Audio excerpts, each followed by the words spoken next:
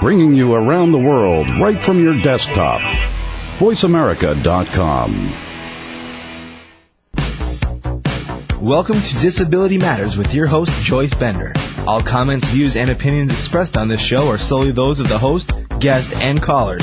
Now the host of Disability Matters, here's Joyce Bender. And welcome to the show. And as you all know, this is a really special month to me because this is the month every year on this radio show that we celebrate the anniversary of the Americans with Disabilities Act. And this year it is our 16th anniversary. How important that day is, and you know why we do this every year on Voice America and on this radio show is because we need to remember our own history as people with disabilities. We need to remember how important it is.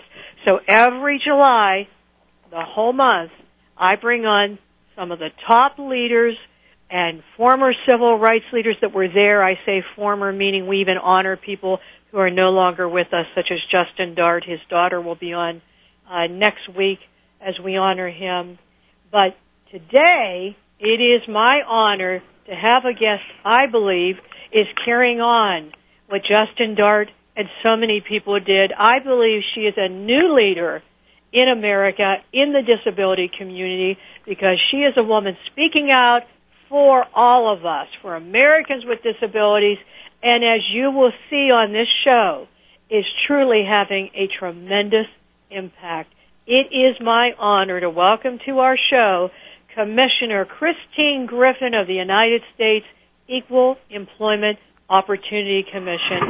Commissioner Griffin, welcome to the show. Well, thank you, Joyce. It's a pleasure to be on your show and to get a chance to spread the message that you and I believe in, that people with disabilities have a right to work and want to work, and we just need to get them those opportunities. Isn't that the truth? Yeah. That's why I always say it's about quality of life.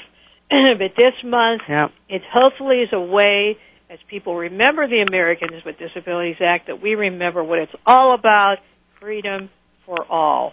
Exactly. So, Commissioner Griffin, how about if we start by you telling our listeners how you first became involved in the disability community as an advocate and why you wanted to do that? Okay. I actually was in a car accident when I was in college. I was studying to be an engineer on a ship, believe it or not, and was in a car accident. And although I went back to school with my wheelchair, as now a woman who was a paraplegic, I got my degree in marine engineering, but as we all know, commercial ships are not very accessible, and the engine rooms in particular are not accessible. So I had to sort of switch gears and work as an engineer, which I did for several years for the federal government, and then decided in 1990 to go to law school. At that point in time, I had been a woman with a disability for 10 years, but really did not know anything about disability law. Didn't know that there were laws that existed. I did know that when I thought something was unfair in the workplace because of my disability, I would just say to someone, gee, I think that's unfair. And things would change pretty quickly, and I thought I was just a good advocate for myself. What I did learn in law school was that there was a body of law that protected people with disabilities, and especially in the federal government, and that's what people were reacting to. And when I went to law school in 1990, it was the year that the Americans with Disabilities Act passed, and although I went to law school to do something very different, I soon realized that this was an area of law that was going to be exciting to be connected to and to be a part of the evolution. And so I was very lucky. My second year of law school, I worked in the summer for Tom O'Neill, who was Speaker of the House, Tip O'Neill's son, and he gave me the opportunity to learn as much as I could about the ADA and got me into what was then called the network trainings that the EEOC and Department of Justice partnered on, and they trained probably about 400 of us across the country with disabilities to learn this law and to be able to be advocates and to teach others about this law. So, and I got to, I through that met a lot of people prior to that, the only people with disabilities I really saw from time to time were people that I did wheelchair sports things with, and soon learned that there was a whole world out there of people who had been advocating for years for the passage not only of this law, but the precursors to it, which was the Rehab Act. You know, people like Judy Heumann, people, like Justin Dodd and Andy Imparato and others. So it was, I think, an opportunity to become involved in a very exciting movement, one that was evolving and one that really said to me that we could change things for all of us with disabilities if we worked hard enough to do so. So well, we're glad you made that decision. And wow, you know what? I didn't know you started right in 1990. What a time! I know. That was what a time! Yeah, it was very interesting. It was an eye opener. And of course, if you don't know, 1990, July 26th is when the Americans with Disabilities Act was signed and then implemented in 1992. But when you were telling that story, I was thinking how exciting that would be to be going to law school when that all happened. It was exciting, and it was interesting because I don't think most people at law school, unless you had a disability or you were actually focused on employment law, really knew much about it. And that was good and bad. It was good because you got involved at something from the ground level up and became knowledgeable about it probably before most people even knew it existed. But at the same time, there wasn't, the type of attention paid to it in, let's say, when I took employment discrimination law, it was a very tiny piece of what was being taught. Maybe now, how many years later, 15 years later, 16 years later, they actually, maybe are teaching a little bit more about the ADA and employment law in law school. I certainly hope they are. I do too. Well, when I think about the EEOC, I guess I am one of those that, my reaction is always positive because to me, the United States Equal Employment Opportunity Commission, to me, that's what freedom is all about. Right. That to me is what it's all about.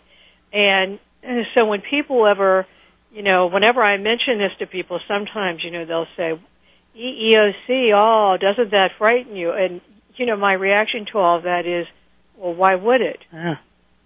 I always think, why would it frighten you? If you're doing everything right, why would it frighten you? Exactly. Because to me, think of the name, Equal Employment Opportunity Commission.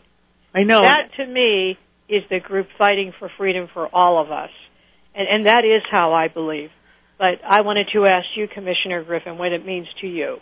Because you, of course, are one of the commissioners that serve with our Madam Chairperson, Carrie Dominguez. And it's actually a great group of people to be with. All of the commissioners, I think, are really committed to the work of this agency. And just as you said, it's an agency that's about creating equal opportunity for all people, regardless of age, religion, race, gender, disability. It really, that's the mission of this agency. It's about providing opportunity, and I agree with you. Opportunity is freedom, especially for people with disabilities. Being able to get a job and be employed and to have access to all the other things that everyone in society has. The ability to go out and buy a car. I once heard an advocate who had been discriminated against, a woman with a disability who had a psychiatric disability, and it took a lot of courage for her to actually fight for her job and to fight back the discrimination that she experienced. And she talked about how important it was for her to work, that she didn't want to be on benefits because she just wanted to buy stuff like everybody else. And I thought that really summed it up, to be able to buy stuff. And whether it's a car or a house or, your own health care, whatever it is, the ability to do that is something that's escaped a lot of people with disabilities for many years. And so I think I particularly have to use all of my efforts while I'm here, to make sure that there is equal opportunity, whether it's within the federal government or whether it's in the private sector. Well, and to me, you are not free, and you will never be free ever in any country, including ours, if you do not have employment. I agree. You can't, just as you said, can't buy a car, can't go on vacation, can't live that American dream that you see, on TV and in the movies, and that you read and hear about, people going on vacation, doing things, buying things. Mm-hmm. Well, you can't do that when you're in poverty. That's exactly right. That's exactly right. And I think most people don't know that people with disabilities do want to work. That, being on any type of benefits is not, it's not something that anyone desires. No, it really isn't. Because it takes away all feelings of dignity and respect. Right. Right. And not to mention, you're not making very much money. Right. Right. People act like when you're on this system, so to speak, that you're getting this highly paid salary, and you're not. There's no one that would ever want to choose to be on this system when they could, in fact, have great employment. There are exceptions to every rule, but, overall, the majority of people I've met want to work. Right. They do. They want to work. And, in addition to your self-worth, your net worth, employment means a lot about your self-worth. Mm-hmm. And what we do for a living, who we work with, where we go every day and spend the majority of our time is very important to all of us. And it's where, when we get our first job, it's where we learn lots of things besides just the work that we're doing. We learn how to interact with other people. We learn social skills. We learn what's acceptable, whether it's acceptable dress, acceptable behavior. We learn all those things in the workplace. And to prevent people from disabilities from having also the opportunity to grow and learn is also a problem. So it's, as I said, it's not just about your net worth, it's about your self-worth as well. Well, Commissioner Griffin, you were nominated by the President Bush, and confirmed by the Senate in 2005 for a 5-year term. How did you feel when you were told this, that you were being appointed to this highly prestigious position in our country? Oh, I was elated. I was so happy that I was going to get the chance to actually affect national policy on employment for people with disabilities, because it has always been a passion of mine. Well, we'll talk about that a little bit more when we come back. Okay. If you just tuned in, you're listening to Commissioner Christine Griffin from the United States Equal Employment Opportunity Commission, a leader in this country fighting the fight for Americans with disabilities. We'll be right back. You're listening to Joyce Bender, America's Voice, on VoiceAmerica.com. Don't go away.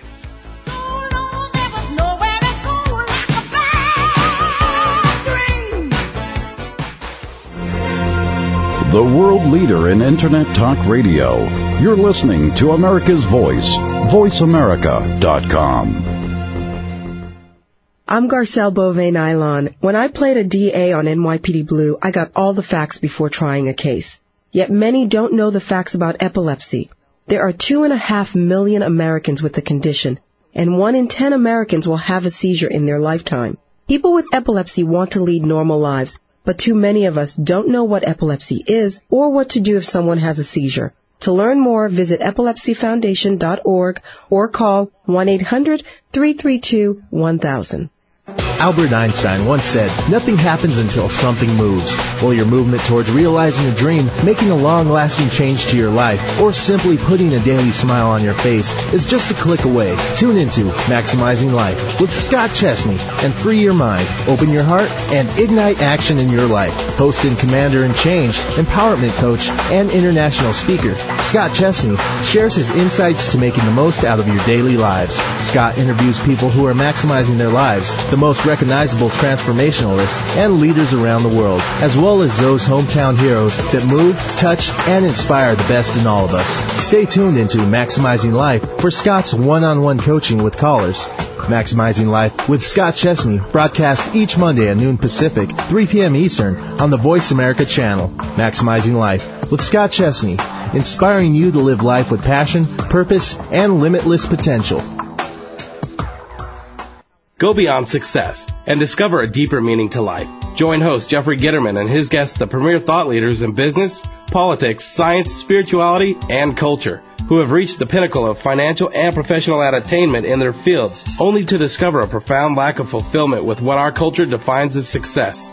So won't you tune in every Wednesday at 11 a.m. Pacific Time to Jeffrey Gitterman and Beyond Success, redefining the meaning of prosperity, right here on America's Voice, VoiceAmerica.com.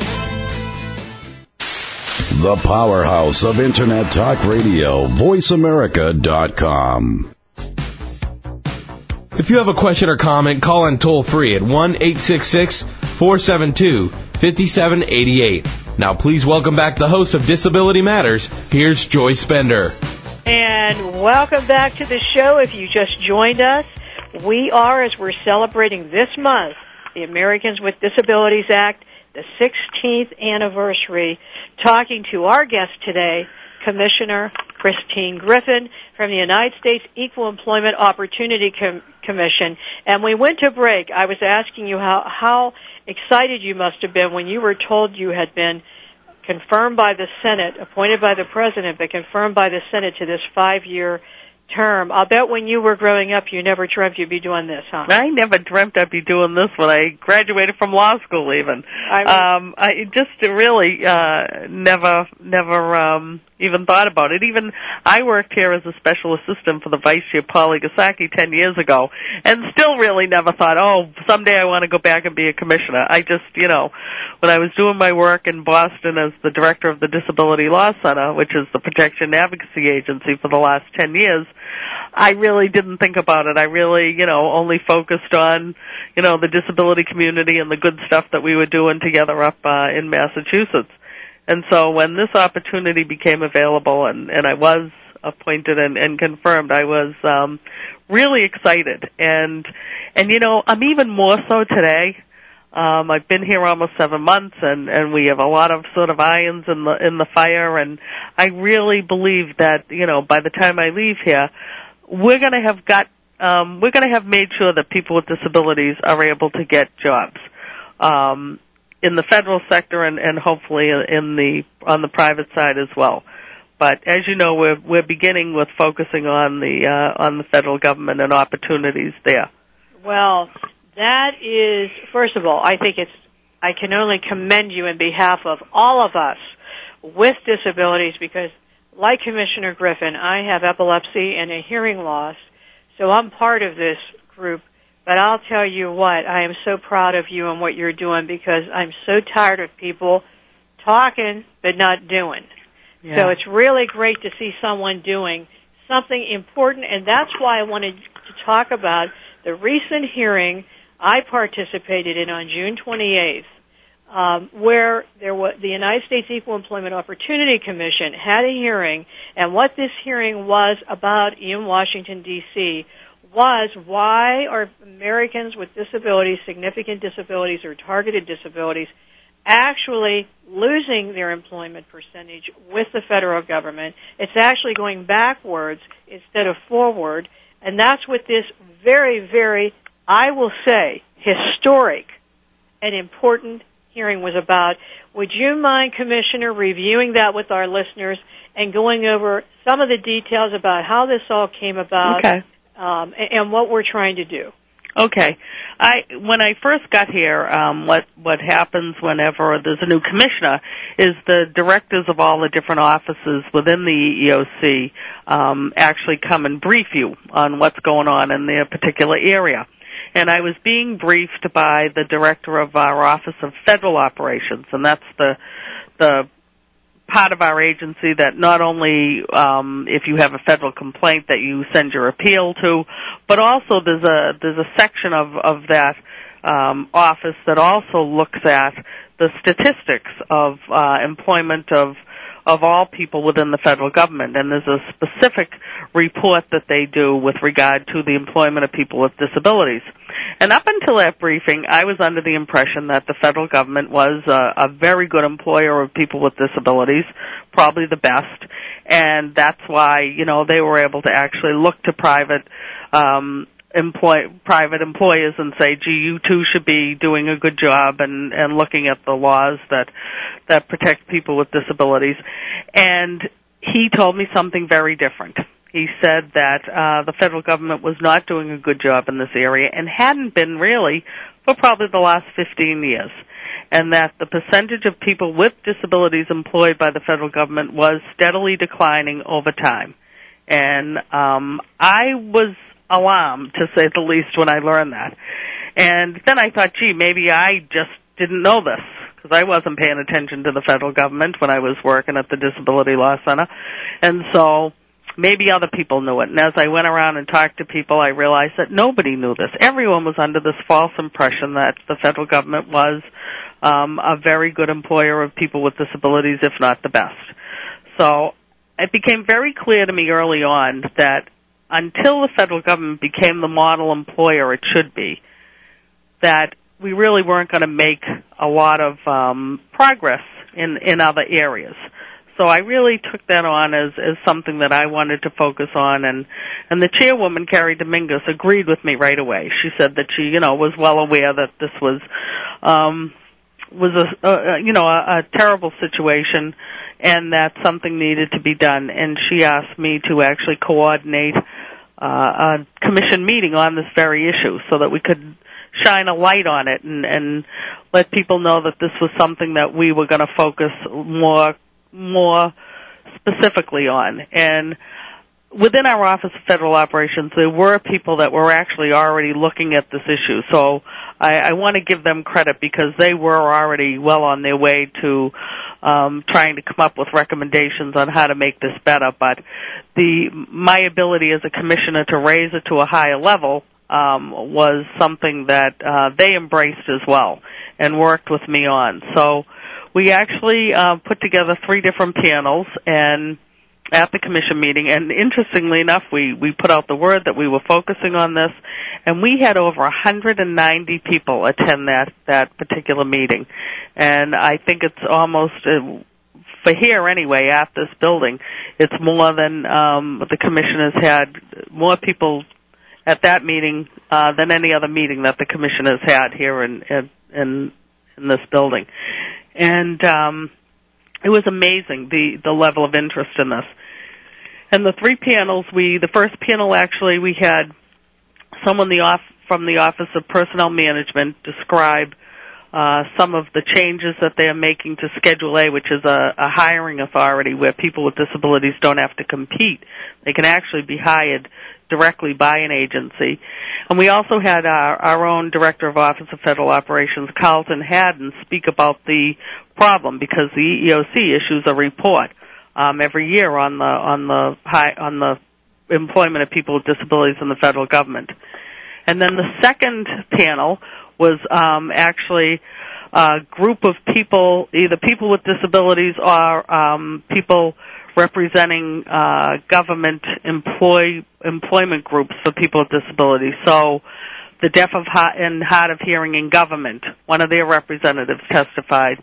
We had someone from the Department of Agriculture but he was also representing people with disabilities in federal employment in the Department of Agriculture. They have their own group. And then we also, we also had some other advocates. We had an individual who has a disability and was trying very hard to actually get a job in the federal government. And then we had actually one of the staff members from the American Association of People with Disabilities, AAPD, and they all testified about the problems as they see it and as they get input from their members if they were a membership group and what the issues were. So that was very enlightening, and I think that was really putting a face on the problem for everybody that was attending the meeting and for all of us as commissioners. And then the third panel, which you were on, which was wonderful, was we really highlighted some best practices.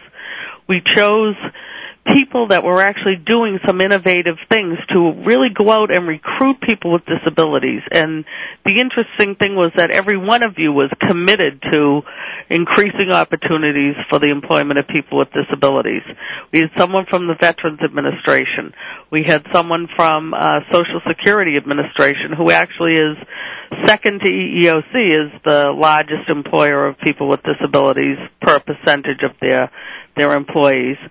And we had you, and we also had someone from the CAP program, which actually helps people in federal government get accommodations that they need. So, and you specifically talked about the work that you do to get people jobs. And the interesting thing about your testimony was that you were highlighting how hard you've worked to try and break into the federal sector to get people jobs in the federal government and how difficult it's been. And then you highlighted one agency that you worked with. So it was a very, very interesting meeting. And at the end, the chairwoman charged me with leading an initiative, which we so appropriately named LEAD. As Justin Dart used to say, lead on. Mm-hmm. LEAD for us stands for Leadership for the Employment of Americans with Disabilities. And so that initiative is already beginning to do some work and to meet with people and figure out ways that we can actually increase the percentage of people with disabilities working in our federal government. And you know what, Commissioner Griffin, I have to commend you. And I have to commend Commissioner Dominguez for doing this. I really do, Chairperson Dominguez. I really have to commend her for having you take this lead and for you stepping forward doing this. And when you were just talking there, I thought, here we are this month celebrating the 16th anniversary of the Americans with Disabilities Act. And how appropriate you would name this group LEAD. I know. How appropriate. I know Yoshiko listens to this show a lot, and Yoshiko, let me just say that Yoshiko Dart, of course, was married to Justin, and Justin passed away only a few years ago. Yeah. But let me tell you what, Yoshiko has never stopped carrying on this Lead On campaign. She never has. She's a wonderful, great American.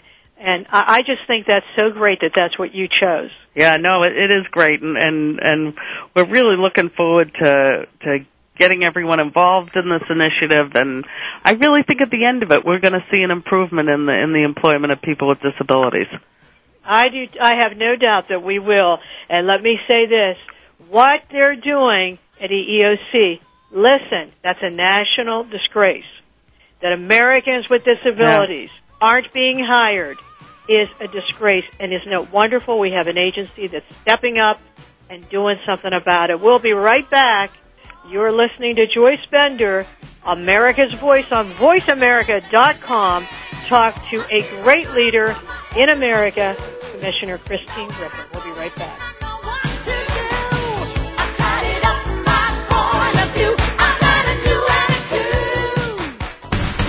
From our home to your speakers, VoiceAmerica.com. I'm Garcelle Beauvais-Nylon. When I played a DA on NYPD Blue, I got all the facts before trying a case. Yet many don't know the facts about epilepsy. There are 2.5 million Americans with the condition, and 1 in 10 Americans will have a seizure in their lifetime. People with epilepsy want to lead normal lives, but too many of us don't know what epilepsy is or what to do if someone has a seizure. To learn more, visit epilepsyfoundation.org or call 1-800-332-1000. Ever wonder what are the favorite travel destinations of the Hollywood jet set? Where do celebrities like to go when they aren't walking the red carpet? Tune in to Traveras Celebrity Travel Talk with President of Traveras, David Manning, and Lisa O'Hurley, golf aficionado and wife of actor John O'Hurley. On Traveras Celebrity Travel Talk, David and Lisa talk with well-known actors, sports celebrities, and entertainment insiders to find out about their favorite travel destinations and what they recommend. On Traveras Celebrity Travel Talk, David and Lisa also offer up feature vacations each week and last-minute deals for your next getaway. Find out what's new and exciting in the travel industry, as well as how to raise money for your nonprofit organizations while enjoying a wonderful vacation. Traverse Celebrity Travel Talk with David Manning and Lisa O'Hurley broadcasts each Tuesday at 8 a.m. Pacific, 11 a.m. Eastern on the Voice America channel. Traverse Celebrity Travel Talk, your inside look into celebrities and travel.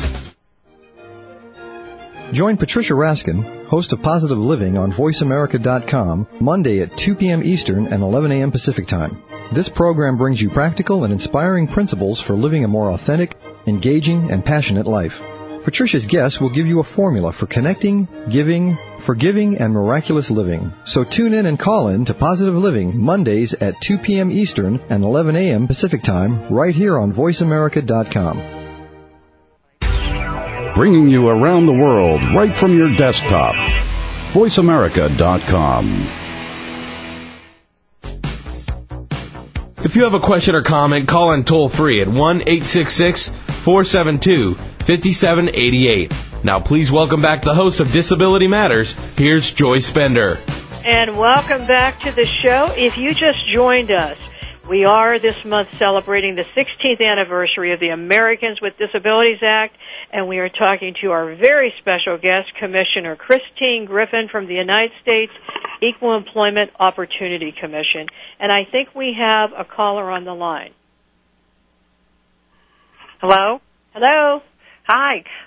This is Stephanie Walsh from the Center for Victims of Violence and Crime in Pittsburgh, Pennsylvania. Hey, Stephanie, how are you? Hi, Joyce. Commissioner Griffin, it's good to meet you over the phone. Nice to meet you, too. Yeah, thank you for all the work, good work that you do. Okay. My question is specific to something that a project that we're just trying to get off the ground here in Pittsburgh that's come to our attention that we may need to focus more on, and it's the fact of looking into the possible permanent disability that could result out of an act of violence or crime. Mm-hmm. And we're finding that this is kind of like a new area as we've been trying to do some research. And we know that, crime can, disruption in employment and financial disruptions, but not really been able to have the extra pair of hands or the quality of resources to focus on this more. My question specifically is this something that the EEOC has been running into or has any insights? Is somebody that because of an act of crime, maybe 2-3 years later, especially around head injuries, that could possibly be now a person with disability? Oh, absolutely. I mean, that, people that, no matter how you acquire your disability, that as long as you meet the legal definition of disability in the employment arena, we would be able to work with you, let's say, if you were discriminated against in the workplace. This is a growing area as we, see more and more people live after accidents because of medical advancements. More and more people are living after any type of a crime, whether it's a shotgun or anything else. We're seeing more and more people in this sort of category that may have worked before this happened to them, and then are having difficulty going back to where they worked before, or are being discriminated against when they're actually applying for jobs because they now have a disability. Right. And I think it's the same whether it's in the private sector or whether it's in the federal sector. I think the same type of things happen. Well, one of the dilemmas that we're running into is with victim services. We have more funding and we have more of an effort that looks around the crisis intervention around an incident of violence. And so we know that individuals miss work, that they oftentimes have to go through their savings and all that. But what we're just finding out is we're not tracking them long enough. Like we're getting them through the court hearing, we're getting them through the first year or two, and we're just starting to get feedback and information back that's several years out. They're so shut down that they have a permanent disability, but they're just so shut down that they can't be their own advocate. Right. And then you have complications of depression and maybe the addiction, the self-medicating. Right. So it's just one of those things that we're really just getting a glimpse into this, and Joyce has been providing us with some leadership around that. Yeah. So I just wanted to see if that was an issue that's like hitting a larger audience, that there's other people looking into this. Well, I think there are, but I think you're right in that what's not happening is people looking at it further on in time, especially with people who have head injuries. What is happening them 5-10 years? Everyone wants to help the first year or two. Exactly. And there's all sorts of resources, but, 4 years later, when they are ready to go back to work, when they are ready, when they're saying, I don't want to be on benefits anymore, I think I'm ready, who's there to help them? And I think, there's a combination of folks within each state. And your Protection Advocacy Agency is one of them. Your independent living centers. Everyone should be working in partnership, I think, in every state to really help people, get everything that they need to, as Joyce and I were talking about, to be free. Right. And, employment is a key component of that. I just want to say, first of all, Stephanie Walsh from this organization, Victims of Violence and Crime, I think what you are doing is so important because there are many victims, women of domestic abuse or men that have, been assaulted, or women who have been raped. And the problem is everything's too fragmented. Yeah. So people deal with that violent act, but they don't realize that then what can come with that is, if there's a head injury, epilepsy, or of course, depression from the trauma of going through all of this. Hard enough for the person to deal with what happened to them, but now, after a year or 2 years, they have these other complications. Now they have to deal with, getting back into employment, but sometimes don't realize, okay, I'm also a person with a disability. Right. So I think what you're doing is really great. We need to do work like that. And Stephanie, I think that, it's so important what you're doing. So I really appreciate what you're doing, and I thank you for calling. Well, thank you, and I'm enjoying your program. So I'll say goodbye now, and again, thank both of you ladies for all the good work you do. All right, thanks, Stephanie. Okay, nice meeting you. Bye. I also wanted to mention, what this also is like. This reminds me of people coming back from Iraq or Afghanistan. Yeah, exactly.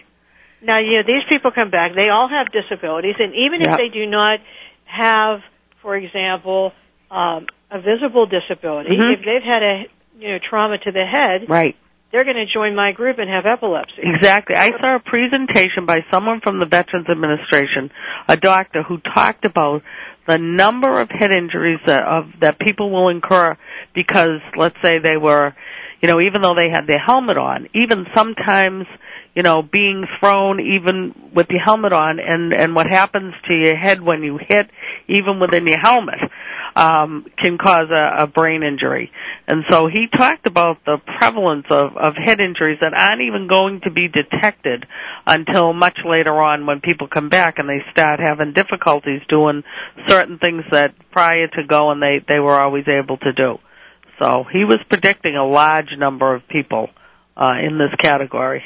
Yes, and if you're listening to the show, and if you are, for example, a person who is a victim of violence, rape, assault, no matter what it is, and you're now undergoing problems with depression or different issues, this is a disability, and you can get help, and you are covered by the Americans with Disabilities Act.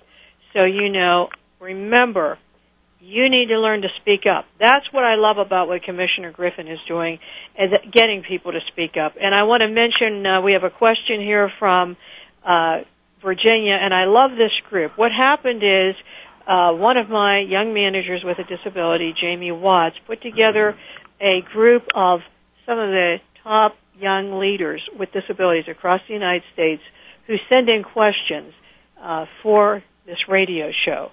And some of the people that were referred to her, young people that Yoshiko has mentored, or just people involved, in the disability world. And the question they have for you today, sent in from Virginia, is, good afternoon, Commissioner Griffin. Thank you for all the great work you are doing. I would like to ask you a question discussing some of the tools that have been put in place to increase employment for people with disabilities in the federal government, such as the Schedule A hiring authority? And why do you think these measures are not being effective in helping the government reach its goal? Well, that's a great question, because I was actually at a meeting this morning where I learned more of these types of tools. There are many tools within the federal government where people with disabilities can be employed, and even non-competitively, which means you don't have to compete with other people. You can be chosen. And the first one that was actually Schedule A was created to do a number of things, and it embodies several different waivers, but one of them is specifically for people with disabilities. And through Schedule A, you're able to actually apply for jobs specifically to the agency that's hiring someone, and if you have all the skills and requirements that they need, they can actually just hire you. They don't have to interview anybody else. They don't have to go through any process. And this was the federal government, when they instituted this, was a way of actually making it easy for agencies to hire people with disabilities. Unfortunately, we haven't seen anything great happen. And I think it's a combination of things. I think, number one, people with disabilities don't know about it. Number two, managers in federal agencies that are doing the hiring either don't know about it or think it's more complicated to use. And then the mechanism, I think, by which you actually have to prove you're a person with a disability is a little bit onerous.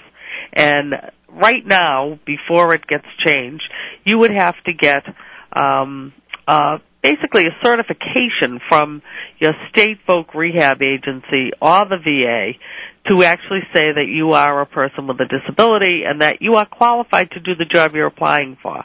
Well, in a lot of cases, such as mine, I didn't have a relationship with my voc rehab agency, so I would be going to people I really didn't know that well and asking them to certify something that, they probably didn't have much knowledge of, as it pertained to me as an individual. So I think the Office of Personnel Management, what we learned at our meeting is that they're in the process of changing that to make that easier. But it's a wonderful avenue directly to an agency to get a job. What people don't know is that there is also an internet-based search through the Office of Personnel Management, opm.gov, and it's or you can actually, I think, type in usajobs.com and actually look at listings of federal jobs available all over the country. You can search by area, you can search by type of job, or search by agency, and it's a wonderful tool. But you can actually look and see the jobs that are open and then appeal directly to those agencies and say you want to be considered under a Schedule A appointment. But there are other tools as well. If you did extremely well in college and you have a GPA average of over 3.5, you can be selected as a hire for a particular job. There are internships. There's the White House internship. I'd love to know how many people with disabilities were ever actually selected through that process. There is a federal career internship program where people with disabilities can be selected directly, non-competitively, for a 2-year assignment to an agency, and that can be converted at the end of 2 years to an actual job. There are many vehicles by which people with disabilities have the opportunity to work for the federal government. And as I said, even today I learned about, a couple of these. The one about the GPA and the federal career internship I heard about for the first time today. So part of what we're going to do with this initiative is really try and communicate all of this to the disability community so that they can apply for these jobs and be able to be selected in this non-competitive process. That is wonderful. And, keep following up with this. You're listening to someone who's making a difference, Commissioner Christine Griffin. This is Disability Matters with Joyce Bender on VoiceAmerica.com. We'll be right back. Don't go away.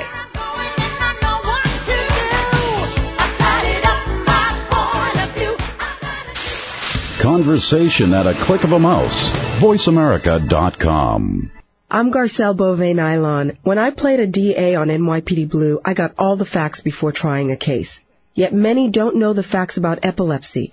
There are 2.5 million Americans with the condition, and 1 in 10 Americans will have a seizure in their lifetime.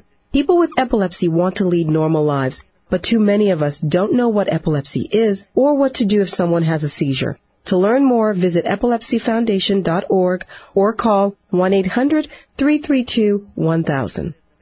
The Woman MVP Who Set You Free, with host, entrepreneur, author, motivational speaker, corporate executive, philanthropist, wife, and mother, Luann Mitchell-Halter, is an exciting and provocative look at the real world with real exciting guests and real stories of triumph and professionalism with a dash of spice, sharing recipes for a better world on all the playing fields of life.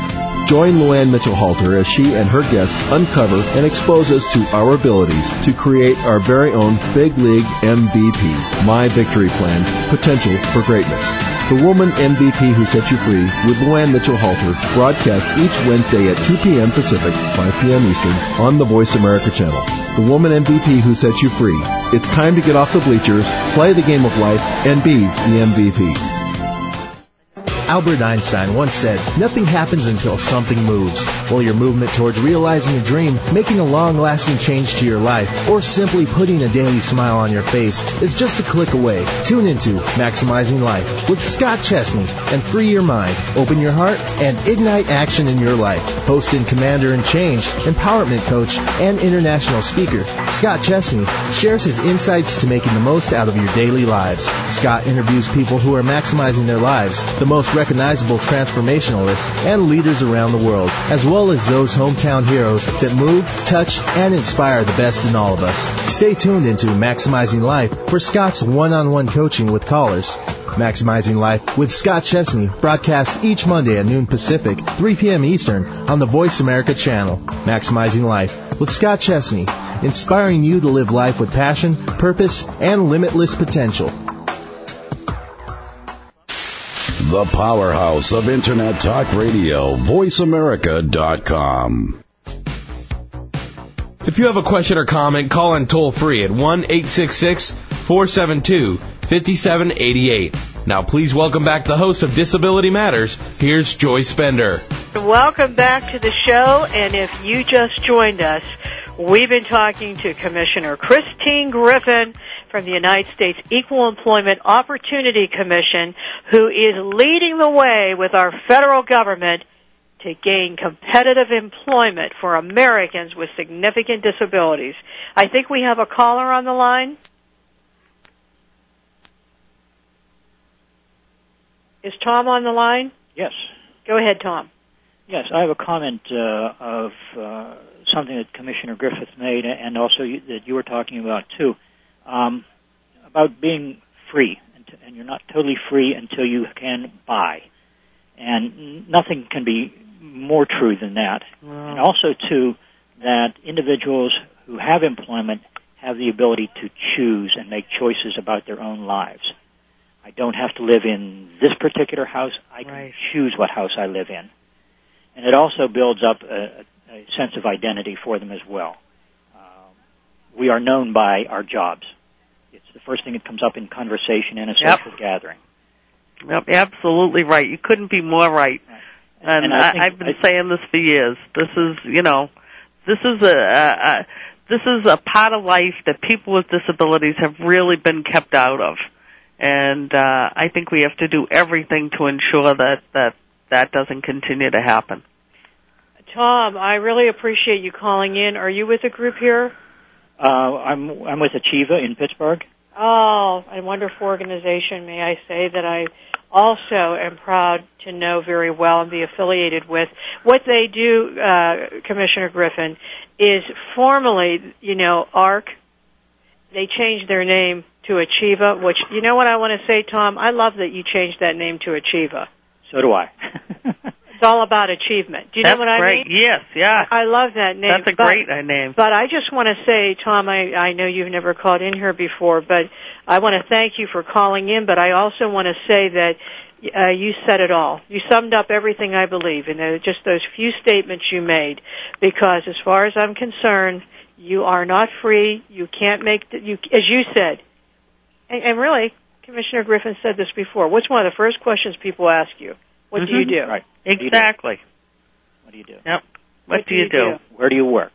Where do you work? How long have you been there? It's part of who we are. Yeah, it is.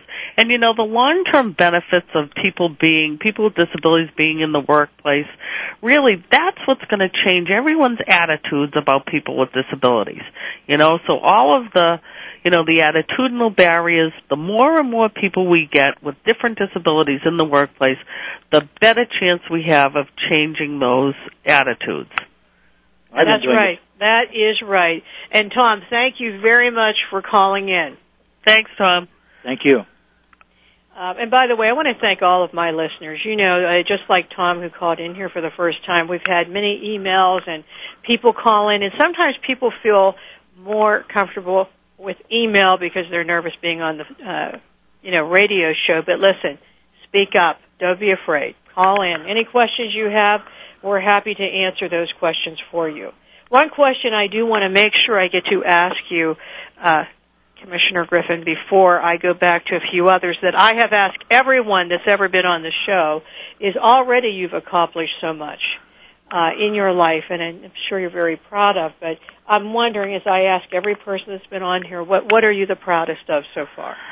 I don't know. I think when I think of things that I'm the proudest of, I think of individual cases that I've done over the years where I really think that I made a difference in a person's life. When I was in law school, I worked at the law clinic my second year for one of the semesters, and I represented a guy who had cerebral palsy who had been lived in an institution for 25 years, and was finally out and had his own apartment, and he was being evicted. And although that's how the case was presented, and it was an eviction case, what I learned about him in the process was that he was never allowed to go to school in the institution. He didn't know how to read. I connected him with a literacy program. He was excited for the first time. He truly believed he wasn't able to learn how to read. And he clearly, was able to. So things like that. When I think of things that I've accomplished, I don't think of sort of the big things. I think of the little things. Well, that's not little. Yeah. You know what? I mean, you should be so proud of that.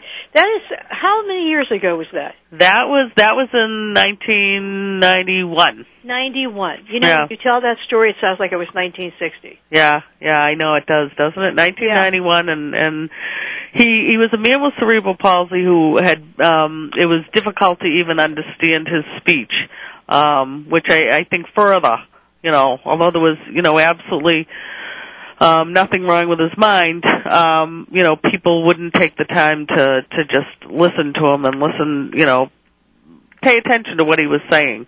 And even within my own law clinic, some of the other, the students as well as the leaders, the supervisors who are already attorneys, really had difficulty, listening to him. And it was more their own problem, not his, is how I viewed it. And I just think there's so many people in that category where people just won't take the time to listen to what they have to say. They make assumptions about what their disability is based on whether they can speak or not to you, and they make assumptions about what a person can and cannot do right off the top of their head without really knowing anything about the person. So, judging by appearance. Yeah, exactly. And I find that's the most difficult barrier that people with disabilities face, especially in the workplace, is that somebody takes one look at you, assumes they know everything about your disability, and assume that what you can and cannot do. And they do that a lot of times before even talking to you or meeting you. Isn't that the truth? That's true. I wanted to ask you a question. Any of the listeners, people listening to the show today, people with disabilities that have read about this or have called in to us, what can we do to help you? What can people do to help you with this initiative you're doing with the federal government? Well, I think right now we're meeting with different groups and folks and learning lots of things, like learning what all the avenues are for people to get employment into the federal government. Learning, trying to figure out, if we could get a commitment from, let's say someone, at the White House, whether it's the president or whether the Office of Personnel Management, to make this a requirement. It's already a requirement, basically. There's an affirmative action requirement for federal agencies to hire people with disabilities, and yet that still doesn't get it done. So we're trying to figure out what can we do next to actually ensure that managers at agencies know that they have to do this. This is a requirement. This isn't aspirational and a nice thing to do. This is actually required. So we're trying to figure out that piece. But we're also going to do an education piece once we figure out all the pieces and really try and put a package together. So we're going to be looking for people that we can get this information to, people that are willing to learn about it at independent living centers, different advocacy groups, different disability organizations, to actually get this information out to everyone that they possibly can, so that they know that they have opportunities with the federal government and they know how to approach it. And we would love to do that. It won't happen, in the next couple of weeks or so. It'll be a little bit of time, but once we do that, we really want people to not only apply for these jobs, but would love to be able to track what happens. That's right. And we're going to be working on that, and we're going to need a lot of people's help to get that done. All right. Well, Commissioner Griffin, Christine Griffin, what message would you like to leave with our listeners today? I would like to just let listeners know that, there are, it's not just me. There's lots of people that really believe that employment is the key to everything else. And I know we need health care and transportation and housing, but I really have always believed that, if you're able to get a job, you'd be able to afford some of those other things that we rely on benefits for. And I could not agree with you more. Before we go, Commissioner Griffin, thank you for joining us, but I always end the show with a famous quote by a great leader in America, and today it is from you, Commissioner Christine Griffin, who said, employment is the key to the American dream, and no one should be deprived of an employment opportunity because of discrimination. Said Commissioner Christine Griffin. Thank you for joining us. Thank you. It's been a lot of fun. And thank you for what you're doing. And to all of you, I look forward to seeing you and talking to you next week on Disability Matters. This is Joyce Bender, America's Voice, on VoiceAmerica.com. See you next week. Bye-bye. Voice America would like to thank you for tuning in. Please join us next Tuesday at 11 a.m. Pacific Time for another installment of Disability Matters, right here on the Internet leader in talk radio, VoiceAmerica.com.